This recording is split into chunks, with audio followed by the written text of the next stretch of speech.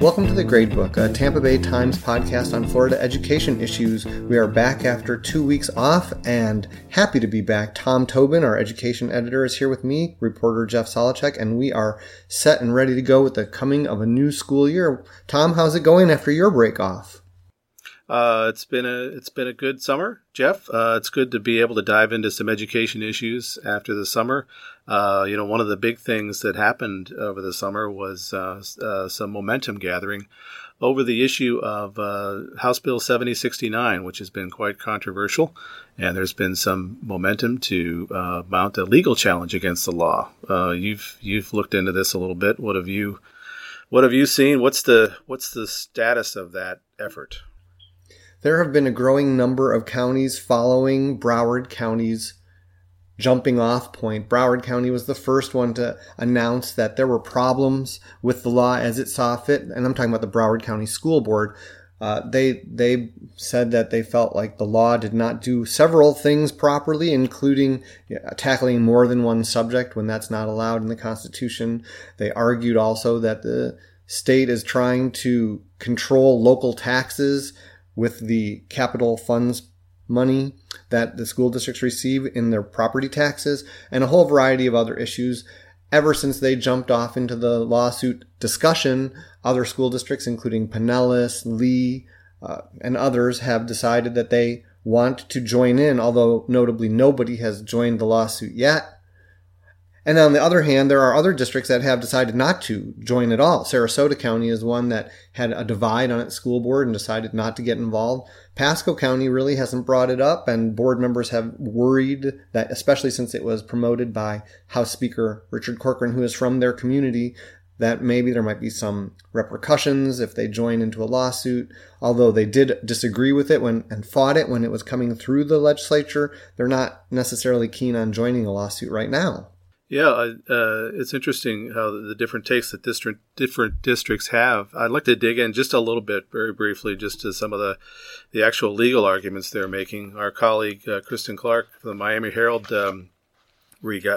managed to get her hands on some of the work product from the attorneys that are looking into this for the districts. And, they look into one of their main arguments is the single subject rule in the legislature, which basically says you can pass, I'll read the text. It says, every law shall embrace but one subject and matter properly connected therewith, and the subject shall be briefly expressed in the title.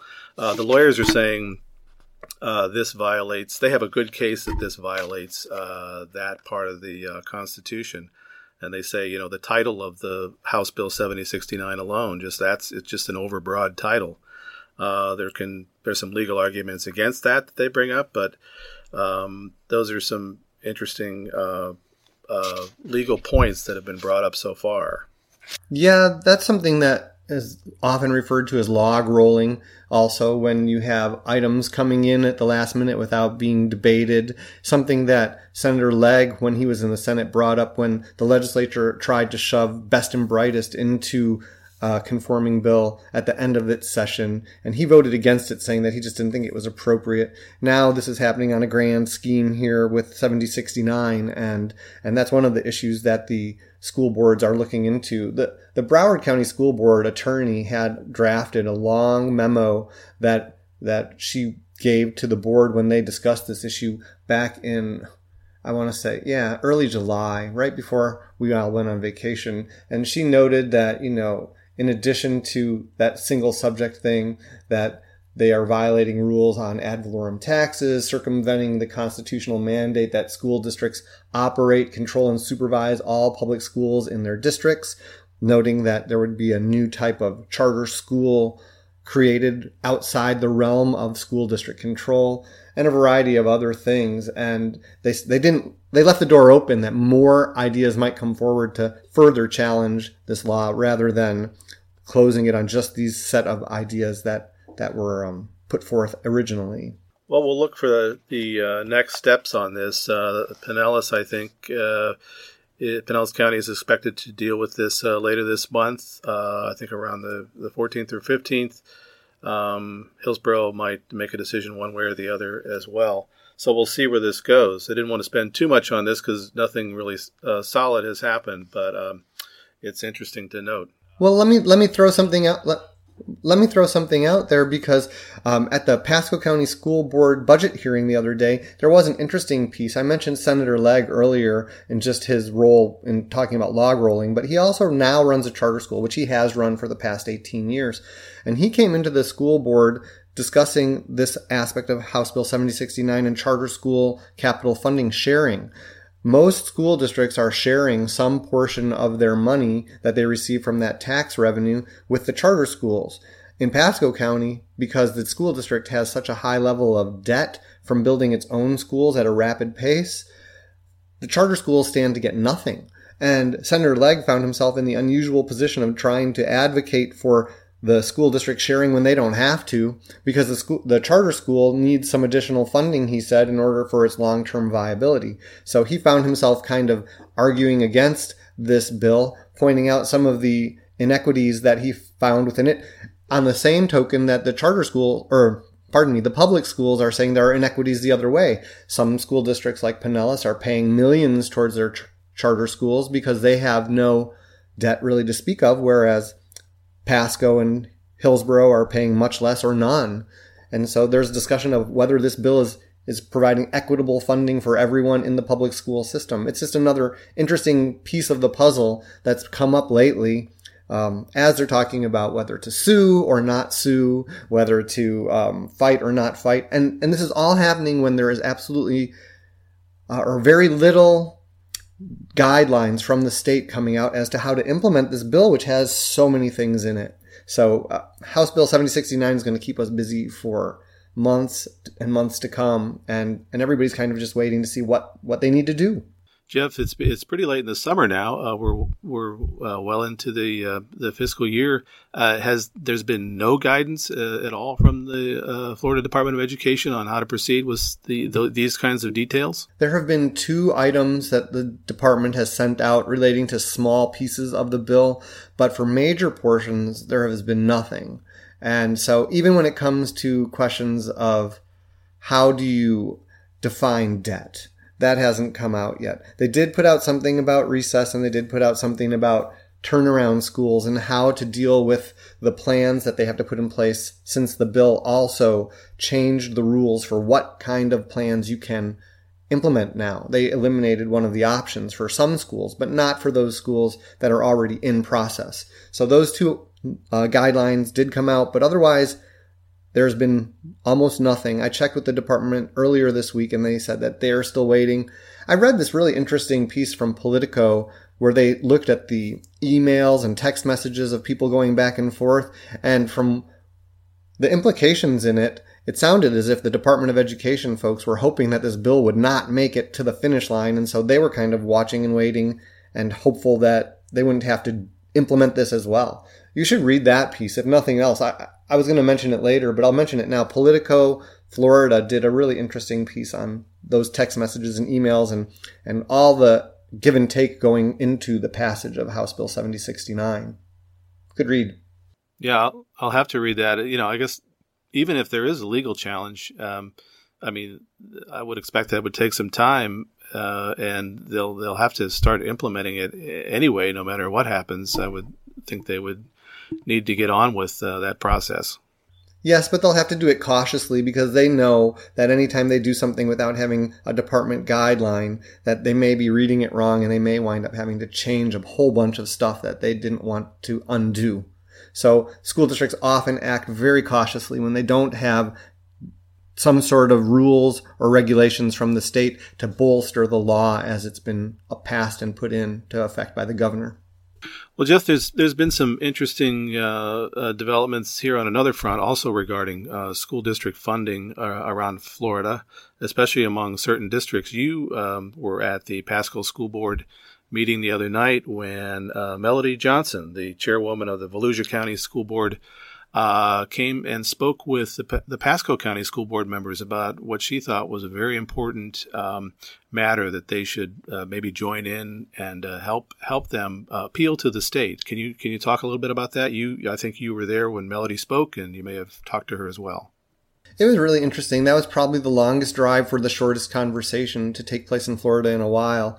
She came all the way 110 miles or so to give our 3-minute conversation, actually just speech to the school board, urging them to join in their fight against the district cost differential, which bottom line is a maybe 14-year-old policy that changes the funding slightly for each school district based on the cost of living generally in the school district. So a district that's smaller and costs less to pay, say the school district employees, gets a slight bit less than $1 for every dollar generated in taxes, while ones that cost more get a little bit more. So a Miami would get $1.02, whereas a Pasco would get 98 cents.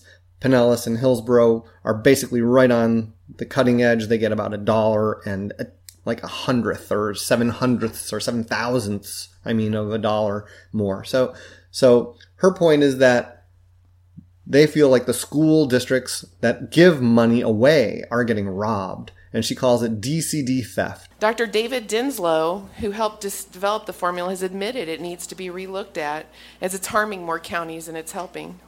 Just so you know, 55 counties in Florida are negatively impacted. 12 are receiving the money. All we ask is that every dollar that leaves our counties returns to our counties. Hold our families and our children harmless. After all, have you ever seen a fire department or a police department receive or give tax dollars to another county? Why do we do this in education? I'm medical, so I put this as educational malpractice.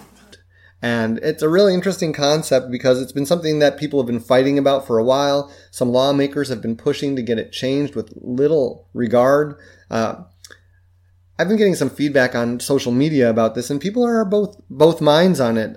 They point out that it's a largely political thing, but it's largely fair because it does cost more to do business in Miami than it does in some other places.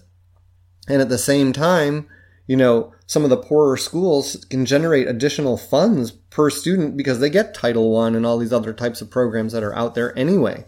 So, it's a matter of perspective. But the battle is brewing. Lots of districts are starting to pay attention to this and joining into this. Senators Huckel and Hudson from the East Coast have submitted a letter to Senate President Negron asking for a review of the DCD. And it will be really interesting to see how this plays out. I don't know if you've heard anything more about this or read about it in the past. You covered Pinellas schools for a long time. Did this ever come up in the past? Just that, Pinellas was always complaining when I covered, this was back in 2003 to 2008 or so, that they were always a donor district. They were always, they weren't getting all of their money back that they had put into state coffers, and that was a big complaint for many years in Pinellas. You mentioned the formula. There's a slight differences in between counties of the formula, but I guess Melody Johnson made the point the other night that since 2003, when this DCD was put in place, Pasco, she said, has lost a total of $53 million, which is real money. But I see the point too that there are differences in local economies around the state. Your teacher in Miami-Dade is going to make more than the teacher in Pasco County. It's just the way it is with the local economies. If I'm not mistaken, I think there are other areas in the Florida's education funding program where their distinctions are where they account for the differences between areas like that. So it'll be interesting to see how this shakes out if the effort to fight this DCD gets any traction with these two legislators pushing this. It's funny because she sort of made a throwaway comment during her speech to the school district in Pasco where she said, the Miami-Dade people have said bring it on, that they welcome a review of this as well because they think that they should get more money than what they're getting right now. So sometimes you have to be careful for what you wish for, because maybe an extra hundredth of a dollar, that's a penny, or some percentage thereof could make a big difference in each direction. Well, as always, it's there's only so much money to go around in Florida in education, and there's always going to be these debates.